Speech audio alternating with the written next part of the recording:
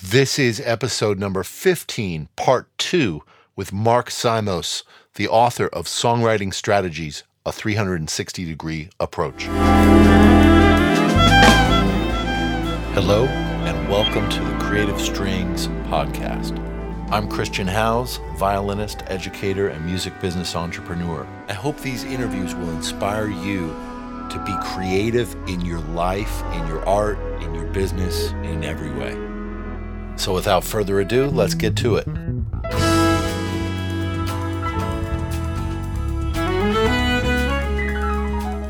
Welcome to part 2 of my interview with Mark Simos, the author of Songwriting Strategies, a 360-degree approach. I'm assuming you've already checked out part 1, so now you can jump into the conversation where we left off from part 1. And I want to thank our sponsors at Yamaha, as well as Electric Violin Shop. And you know about these guys, you know how much I love them both and how much they both mean to me and to our community. So let's jump into the episode, part 2 with Mark Simos.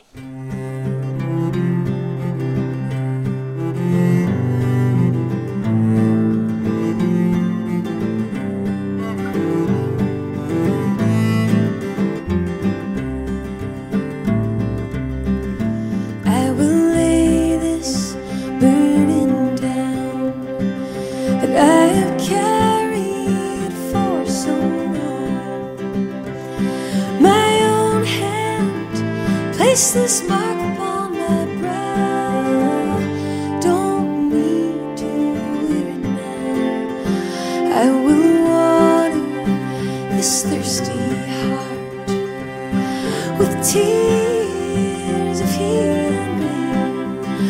I'll learn to lay this burden down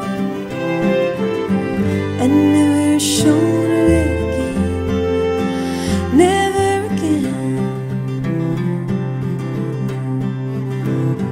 So I'm here with Mark Simos, and we're discussing his book on Berkeley Press, Songwriting Strategies, a 360-degree approach.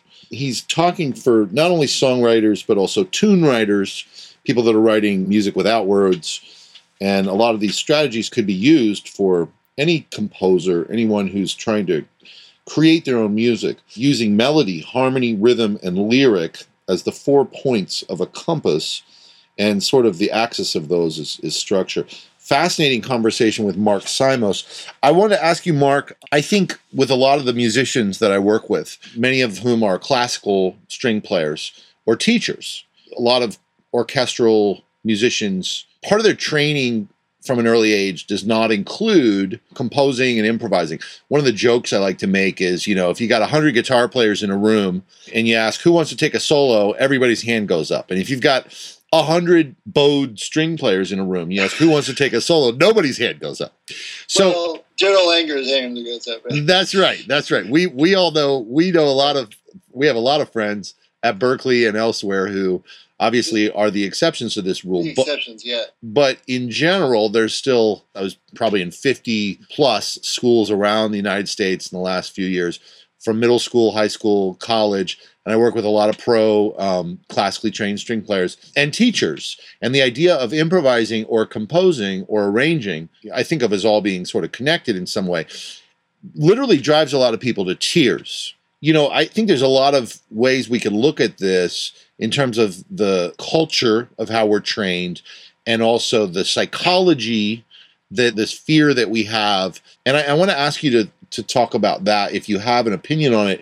And I want to say one of my friends, Alan DeCenzo, who's a wonderful composer, he said to me, the best way to become a composer is to compose 100 songs and then throw them all away, and then you'll be a composer. So I wonder what you think about any of that. Well, so you covered a lot of ideas there. And let me talk to the first one first, because as you described it, I think I kind of had a revelation. It was sort of a new way of thinking about it for me, because I was actually just listening to this interview with Yo-Yo Ma on the radio show On Being, and he was talking about how classical music is perceived, these days as sort of a genre unto itself. And, it's interesting that when we talk about what's different about the way that people listen to classical music now versus the way they listened to it at the time it was being written, say like older classical music like Bach or Beethoven or Brahms or something like that, we put a lot of focus on the audience's experience of that music. But we don't talk as much about, so how were musicians trained in that world? And was there the same distinction, say, in Bach's time, between training someone to be a player and someone to be a composer? And I wonder if that distinction was as kind of compartmentalized as it's become now. Because now it's sort of like, if you want to be a serious classical player, first of all, the standard is so high that it's like training to be an Olympic athlete. Right. Meanwhile, the expectation is if you want to be a new composer, you're going to have to be writing something that's radically different in sound than this old Baroque stuff, you know. The idea that maybe the way to learn to play music of Bach's era would include learning to write music in that style. That's not a special, separate training for someone who wants to go on and be a professional composer who will do their counterpoint exercises and then immediately start creating, you know, concertos for foghorn and, you know, synthesizer. Let me say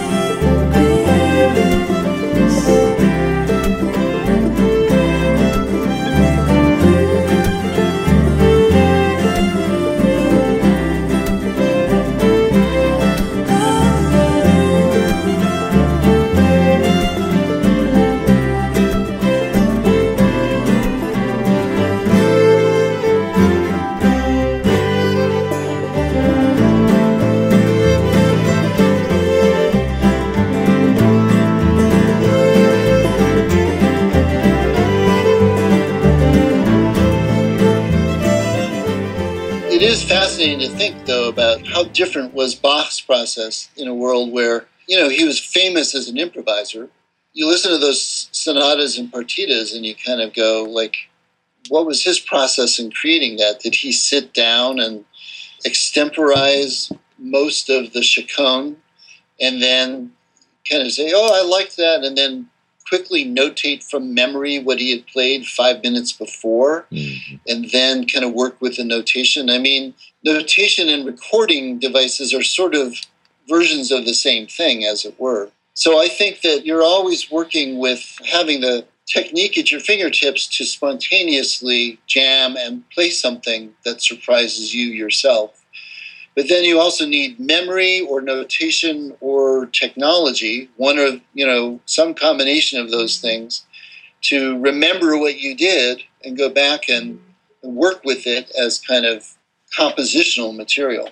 If playing that music and writing that music felt more unified to people, I wonder if their experience of it would be different. That's so radical. And the other thing that sort of gets around is like you go to a classically trained violinist and you say, wouldn't you like to learn to improvise? And they sort of might feel like you're saying, don't you want to learn to play jazz, which is the music in which people improvise? Instead of saying, you know, when this music was the music of the day, people improvised this music. Right. Bach said, you know, Beethoven was famous as an improviser. So who's being trained to improvise music in those, because I think if you were approaching those musical styles that way, they might turn out to be incredibly new and vital, because actually a lot of it sounds sort of like fiddle music. Sure. But, you know, that same division happens in the traditional music world. So I went out for a while and I was teaching at some of the music camps. And what I found is that in the traditional music world, there is the same exact compartmentalization. And you can go and say, oh yeah, I want to learn to play these old-time fiddle tunes the same way as on these old field recordings or from this. But the idea that part of learning to play fiddle music is learning to write in those styles is actually very foreign still in most of the folk music settings. Wow. And I know because I've tried to offer classes in tune writing, and for many years, people kind of looked at me like I was from Venus. Now that's interesting because a lot of people may not know that in the old time or Celtic or Scottish or a lot of the folk fiddling traditions, there's not a lot of improvisation. Although obviously in bluegrass and some other maybe There's not a lot. There's not a lot of improvisation, but there's a lot of composition. There's right. a lot, yeah. And it's interesting because I remember talking to one classical violinist who was sort of trying to go the alternative strings route. And she was sort of saying, well, we have so much to learn from traditional fiddle music styles because those styles are all based on improvisation. And I was like, no, they're not. Right. Bluegrass is, swing, jazz, styles that were influenced by jazz. But to call what a great Irish fiddler is doing improvisation and sort of paint it with the same brush as what a great improvising jazz musician is, it doesn't belittle either one of them, but you're simply missing the point of that radically different things are going on in those styles.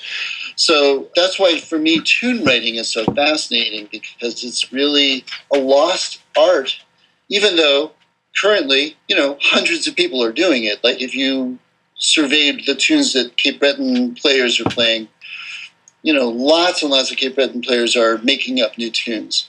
But just very few people are talking about a pedagogy of tune writing, while they have been talking about a pedagogy of teaching traditional fiddle style. So you can go to workshop after workshop of how to do Irish bowing and ornamentation or all these, but when tune writing happens in those traditions, it's still rarely actually talked about in terms of how did you do that?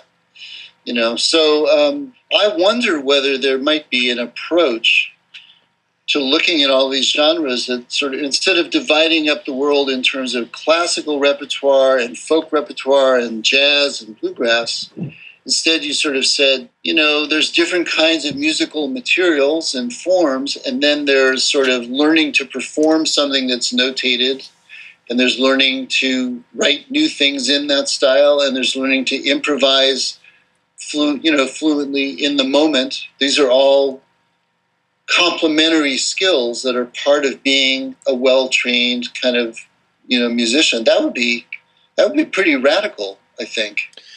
To many people, it would be. And to you and me and to a lot of our friends or colleagues, Daryl Anger, as you mentioned, and my former student, Andy Reiner, who I know you probably know well, who's very prolific tune writer and improviser. It's what we aspire to do every day, right? I mean, it's what we're committed to.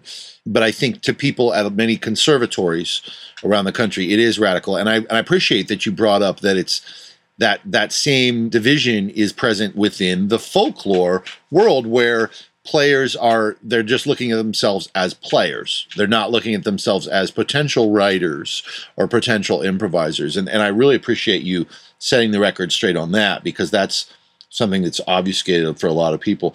So obviously part of this is the culture, and that's what we're addressing. We're the culture, I like to say the culture of education, the culture of our training, which either encourages us or doesn't encourage us to take on some of these different challenges. And then I believe that we get sort of, that's what we fall into. Well, all we've ever focused on was playing in a certain style, so that's all we know. And so then the fear level of trying something else, I think part of the reason the fear escalates and people get so afraid is because they've started to self-identify as being experts at something. Right. And so it's kind of harder and harder to risk failing at, like, even though it's a different skill, maybe, composing a song or whatever, but they're so afraid of, I couldn't try to compose this song because it's going to be bad and I'm going to look bad, and I'm just, my whole facade of being, an expert is going to fall away and I'm going to be exposed as a fraud, Right, because, I mean, by the time you've played enough Bach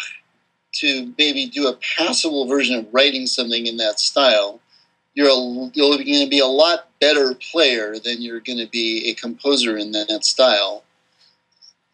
And also, the models that you have, the standards that you're being held up to in classical music, in Bach's day, there were thousands of, musicians writing some good and some mediocre stuff in that style, but you would have been surrounded by a sea of music in that style, and your efforts wouldn't be that much worse than anybody else's except Bach's. But now Bach is what we have left.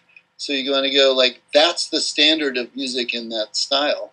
And of course your efforts are going to fall like way short of that, like, And actually that happens in traditional music too, because I think that in the traditional culture that actually new tunes were being created all the time, but only the best of them kind of got remembered and passed down. So once again, we kind of go, well, I've tried to write a fiddle tune, but none of my fiddle tunes sound as good as Soldier's Joy. Why should I mess things up? Well, I think that it's because taking your swipe and writing the new ones is sort of part of being a traditional player. So I think that, in the world of classical music, the pedagogy for how to compose is all there. It was all established a long time ago. And maybe the problem is just, as you said, the culture of how people are trained and maybe compartmentalization.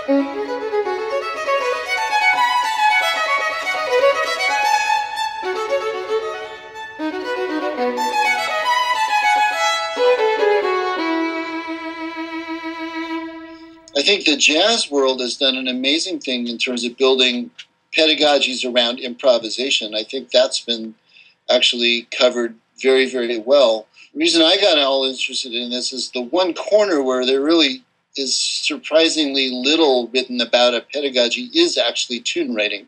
Writing tunes in traditional styles is the one corner where lots of people do it, but remarkably few people have written about how to do it. So like that's area where we actually need materials that aren't there yet in terms of like new approaches to teaching that stuff. And that's a lot of what I've been working on in the last few years at Berklee.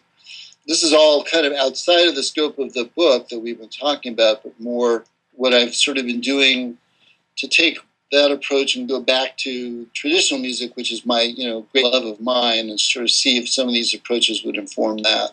If someone is in this place where they feel it's so daunting to write music, to even write 12 bars or a song or whatever, and they just can't get over that vulnerability of being a novice, and they're so attached to their identity as an expert performer and the fear that this disparity between their novice level as a composer, they just can't bear to do it. One idea I have, and I want to see what you think about it, is instead of writing a whole song or instead of writing a whole original symphony, should they be starting with more manageable chunks, and are there like little simple ways to force yourself to get over the hump and gradually build up to writing an entire song? The answer from the book would be that, one of the virtues of the seed approach is it gets you starting with very, very small elements and kind of building layer by layer. So you can start with writing just even like a small little section and kind of work with that. So a lot of times when I'm teaching songwriting, I really encourage people to spend time writing something that isn't a whole song, but maybe just one section. Or just try to write a melody with no lyrics and no, if possible, not even necessarily fixed chords in your mind. Right. And just kind of go, well, what if I just tried to write a melody that really works as a melody, really flows as a melody? Or what if I write a chord progression that I know eventually should be a chord progression for a song, but I'm just going to work on just writing the chord progression until it sounds good. You learn a huge amount of that. So that's kind of a etude sort of approach. Yeah. Allowing yourself to do these little studies. Right. And I have found that helps take some of that huge pressure off. But there's another technique that I've been working with a lot, and this would be an interesting thing to see whether it would fly in the classical world as well. Because I do think that working with small forms is a big help. The other thing is this idea of working with, what's the word when you take a model and you sort of build from a model? A contrafact? A contrafact? Contrafact, yeah. So, if you're studying counterpoint, that's an accepted, you sort of take a line that, Cantus Firmus or something like that, and you write something new based on that. Songwriters have tended not to use that because of this whole idea that your song has to be poured from your deepest innermost soul.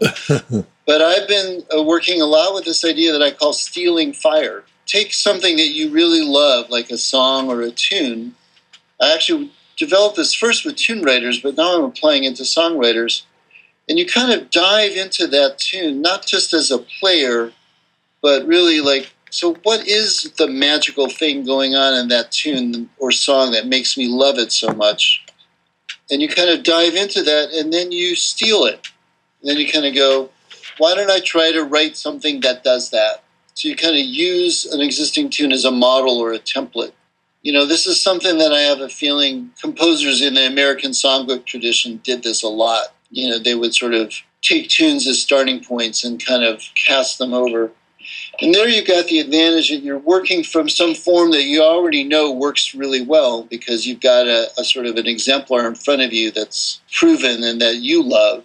And then even when that process breaks and you try to imitate that thing and then you create your own version and you go, boy, my version just is missing something that was in the original, that process of moving back and forth also teaches you a lot.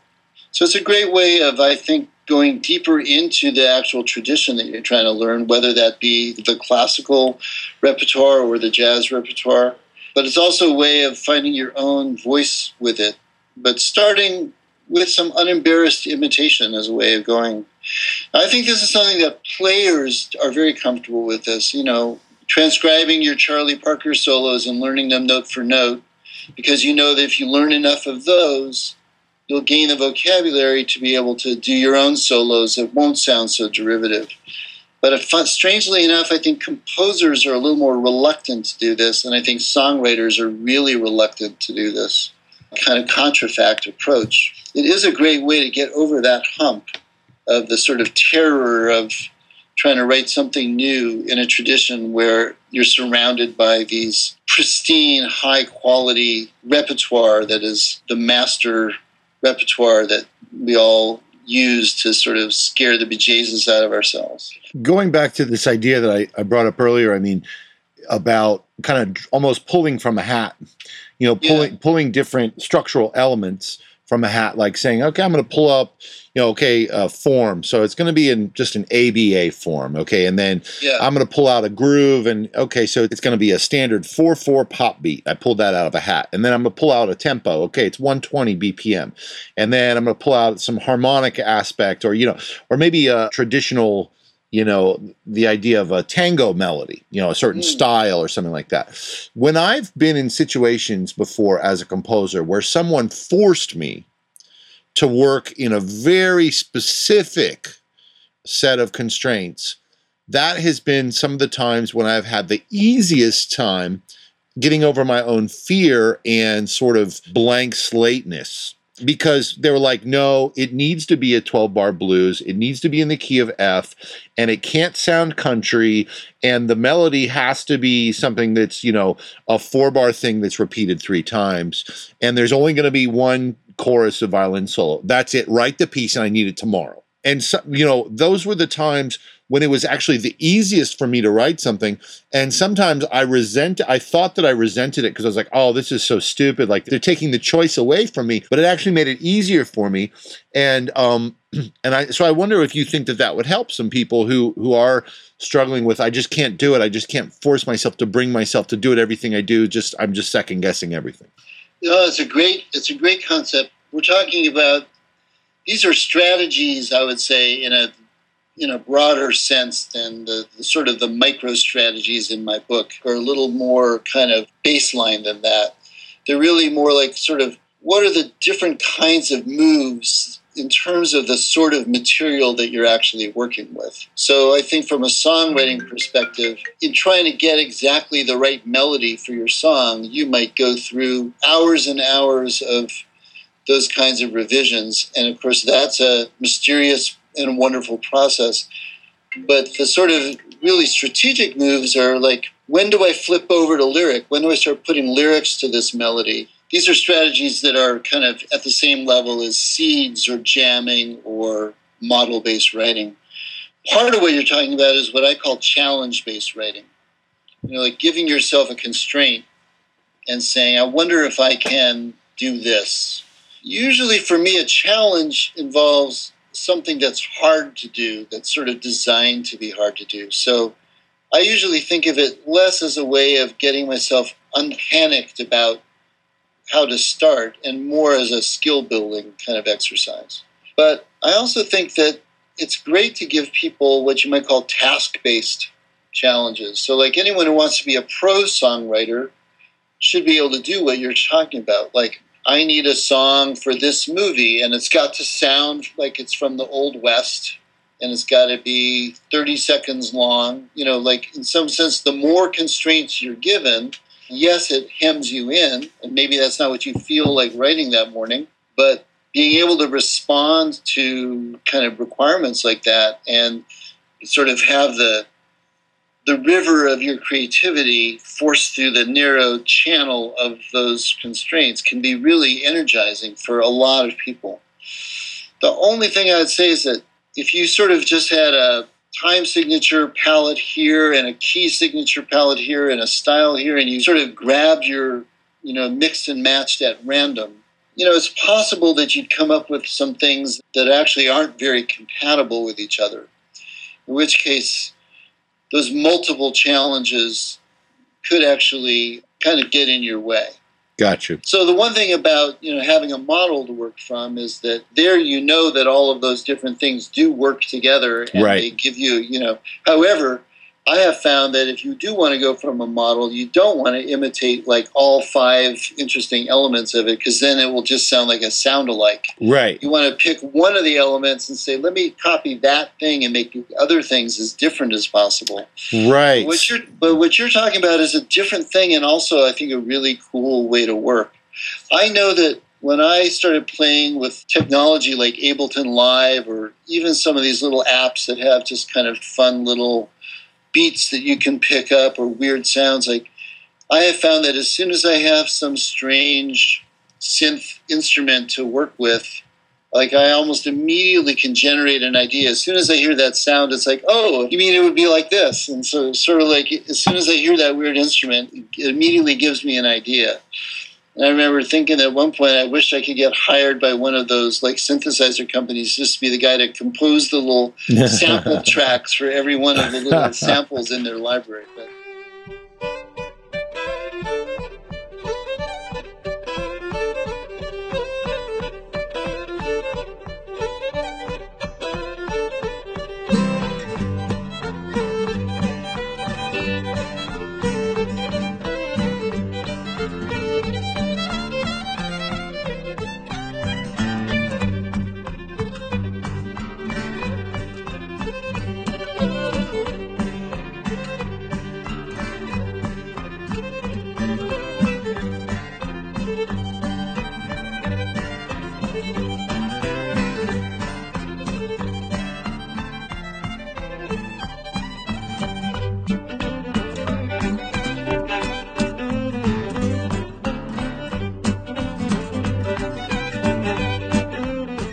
that reminds me of the idea that a lot of times the process that you use can really change how comfortable you might feel. So if, like, for example, for me, I used to, since I was a classically trained violin player, when I first started improvising and composing, I definitely would not want to use the violin to do it. But if I sat at a piano or a guitar, then it might be more comfortable. Or there are some people, they might have more comfort if they just sit down with a pencil and paper and try to generate something, or other people might be more comfortable singing in the car, or, right, there's a lot of different processes, sort of this idea of just like trying all of them and finding out which works for you, I suppose you would agree with.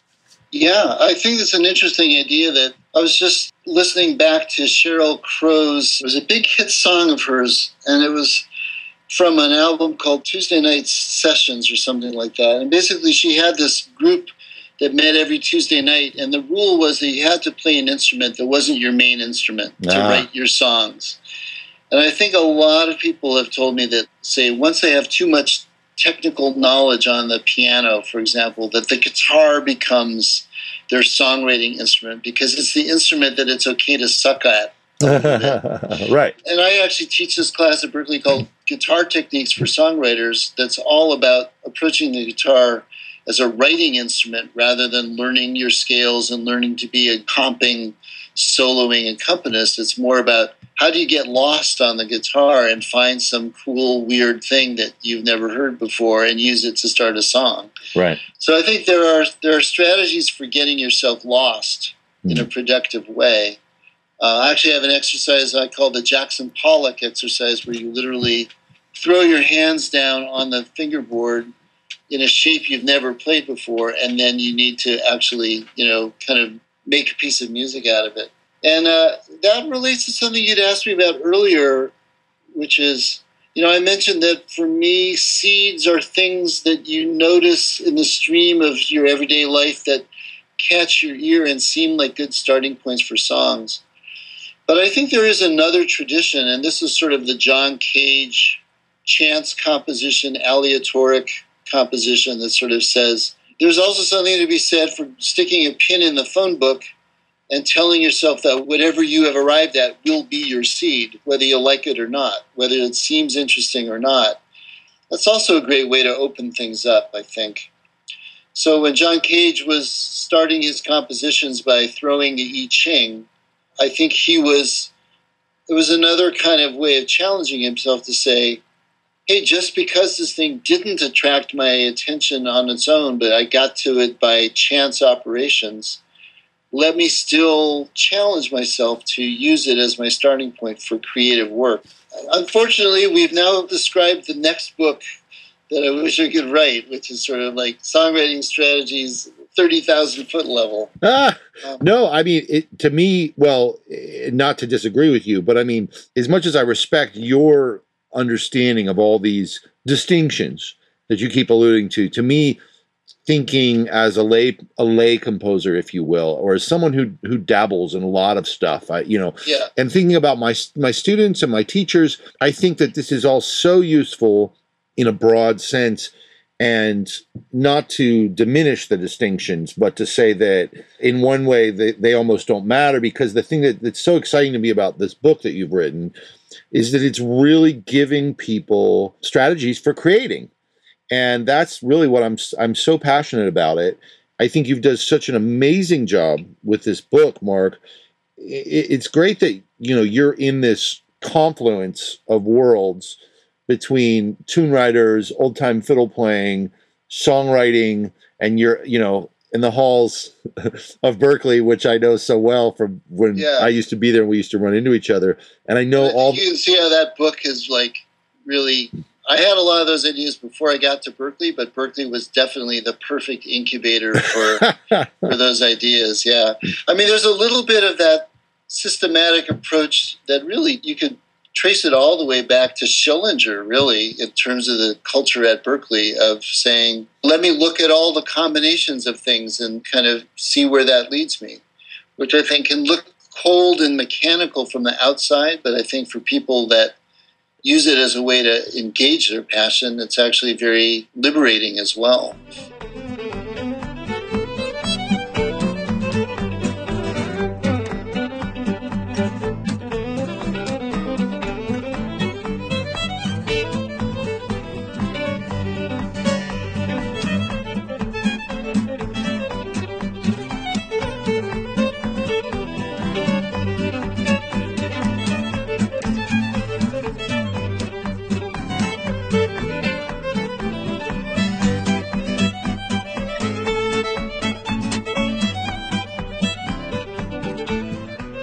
Yeah, Berklee to me is kind of like one of the only places where people, whoever you are walking the halls, you're kind of constantly confronting yourself and your ideas about what does it mean to be a musician. Whereas the compartmentalization, as you've referred to before in a lot of the other conservatories, I feel like are sort of laying it out and saying like, this is what you're going to do. You're either going to be this or this or that or the other. I mean, Right. At Berkeley, obviously at Berkeley, there are specific course tracks, degree tracks. We still have that, but for some reason, I feel like there's more built in this idea that I could draw from all of these things and do all of these things, and I don't have to be a master at just one of them, but I could draw from music production and engineering and songwriting and old-time fiddle and modern jazz arranging, and I could, put it all together and have a career. More schools are going to have to fall in line. The reason that I do what I do and that this podcast exists is for the legions of musicians out there that I feel are really, in some ways, maybe suffering because they're not feeling that they have access to these ideas. And so this is one of my favorite interviews I've done on the Creative Strings podcast. I want to encourage everybody to get this book. It's called Songwriting Strategies, a 360-Degree Approach by Mark Simos. Simos, and it's on Berkeley Press. That's Berkeley, Berklee, as in the Berklee College of Music. And Mark has been at Berkeley for at least 10 years. 10 years. I was there with him for a while before I moved on, and he's still there. And he's got testimonials here from Alison Krauss, Patty Larkin, and some other great writers, songwriters, instrumentalists. And I've looked through it, and so many great ideas here. And what I want people to take from this is to go and do it. Don't just talk about songwriting. Don't just talk about improvisation. Don't just talk about composition, arranging, whatever it is, however you're going to manifest your own creative process as a musician. I want to see you doing it. If you're a teacher, if you're a player, whatever genre you're in, we want you doing it because I'm sure, Mark, that you agree with me that, the more people that are creating and putting stuff out in the world, it's just a good thing. I do agree with that. And actually, one of my favorite parts of the interview was just how you grabbed your fiddle, and then as soon as we were talking about it, he said, well, let me try that. I said, that was so great. He's doing it, right? Because as soon as you try it, you immediately sort of see, like you had mentioned, just kind of a last thought, that I do sometimes tend to be a little bit of a stickler for making distinctions between things and definitions. And I think some of that is just because I think that sometimes people tend to mystify the creative process. Yeah. And they think by staying vague about things that you could be clear about, that they're sort of doing a better service. I find that sometimes those distinctions are important because it's helpful to know when you're trying one thing that it's that thing and not something else. So the standard joke in my classes is, I ask people to go off and do some weird thing and they come back and everyone's done it in a slightly different way. And I kind of go, well, you can't do a Mark Simos exercise wrong. It's just that you're doing a different exercise. So it's not that it's horribly important that seed catching is different than jamming. Right. It's just that there is a distinction there, and to get really good at one or the other of those things, it's helpful to know, now I'm doing this, and now actually I'm doing something different. It feels different, and the results are going to be different. So I was really, in some ways, trying to create a vocabulary in that book for talking about different ways of writing songs and honoring the diversity of those ways, because that book makes acceptable ways of writing songs that a lot of time people would say, well, I'm not really writing songs the way I'm supposed to, because I'm sitting here with my guitar just singing weird nonsense syllables and staring out the window. And I go, oh, well, that's strategy number 4. You're following a pathway that's a perfectly viable pathway. It's just you don't want that to be the only pathway that you can use to write songs. And the whole spirit of 360 is find the ways that are your comfort zones and then flip those ways around and try other ways. And that will open up your range, the depth of your writing over time if you kind of go into it with a spirit of exploration and bravery and fun. It takes a little bit of that horrible pressure off of just the songs have to be wrenched from some one place of authenticity in order to kind of count as great songwriting. That's great. Thank you for clarifying why you think it's important to make those distinctions. I appreciate that. I really do. Because there's a world within the creative process, leaving it vague maybe does do a disservice. And really clarifying and articulating all of these tools and how they can be wrapped into a larger, broader view is super valuable. I get that. I appreciate that. Yeah. For myself, creating new music or pushing my improvisation in a different way, arranging something, whatever it might be, even writing a blog post or, is one of the most challenging and intimidating things still for me, to go out and create. But whenever I do it, I never regret it afterwards. It's kind of like going to the gym. Like you think like, oh, do I really have to go today? But nobody ever says, man, I'm really mad. I'm really sorry I went to the gym. Yeah, exactly. And you're never sorry if you sat down and you tried to write a song. Probably even if you failed, I think you still feel like, I went through this process and it was a valuable process. There's something almost spiritual, and I don't know what you would say about that. Yeah, I actually think that part of why I mapped out these pathways in the book is that in some ways you're doing the right thing when the results are not to your satisfaction. We like to do what we can do, but if you only do what you can already do, you kind of spiral yourself inwards into this sort of safe zone. And if you are willing to spiral out instead, well, one of the ways you make that possible is by saying, I'm going to trust the process and the experience at first more than holding myself to perfect results. Yeah. If you want perfect results, you can't take the risk of trying it in a different way. Yeah. Trying it in a different way that you haven't done before has to mean that you can't guarantee that the results will be perfect. Yeah. And you've got to learn to love that instead of be afraid of it. That is a great note to finish this interview on with Mark. This has been a great conversation, and really love where we went with it, man. Yeah, thank you so much. Mark Simos, Songwriting Strategies, a 360-degree approach on Berkeley Press. I want everybody to go get this. We're going to try to get some of your music, Mark, on the show notes page. If you go to christianhouse.com, we're going to have links to a bunch of Mark's work and ways to find him. Where can they find you if you got a website or an email or a Twitter or whatever it is?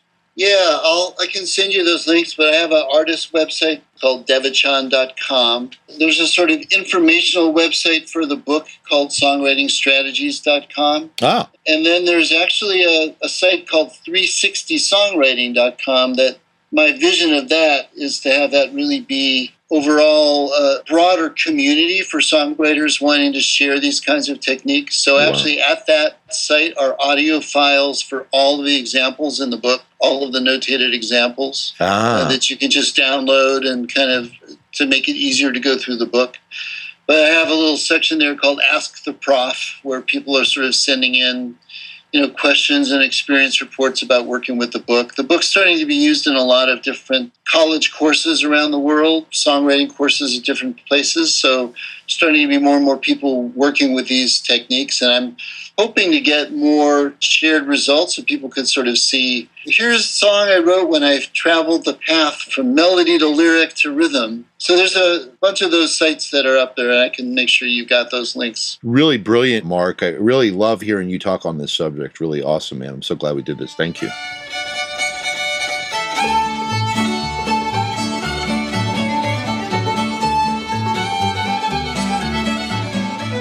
Thank you for listening all the way to the end of part 2. I hope you liked it, and as always, I would really appreciate if you would consider sharing it, leaving a review on iTunes or Stitcher. Make sure you're subscribed, and feel free to hit me up with any kind of feedback you have, any kind of thoughts or comments. You can go over to christianhouse.com and onto the blog and leave a comment there if you like, or hit me up on Facebook. Look for Christian House Violin. I want to thank our sponsors, as always, at Yamaha and at Electric Violin Shop for supporting us and enabling us to do this. And I will see you on the next episode. It's going to be a great one. It's with Black Violin. See you soon.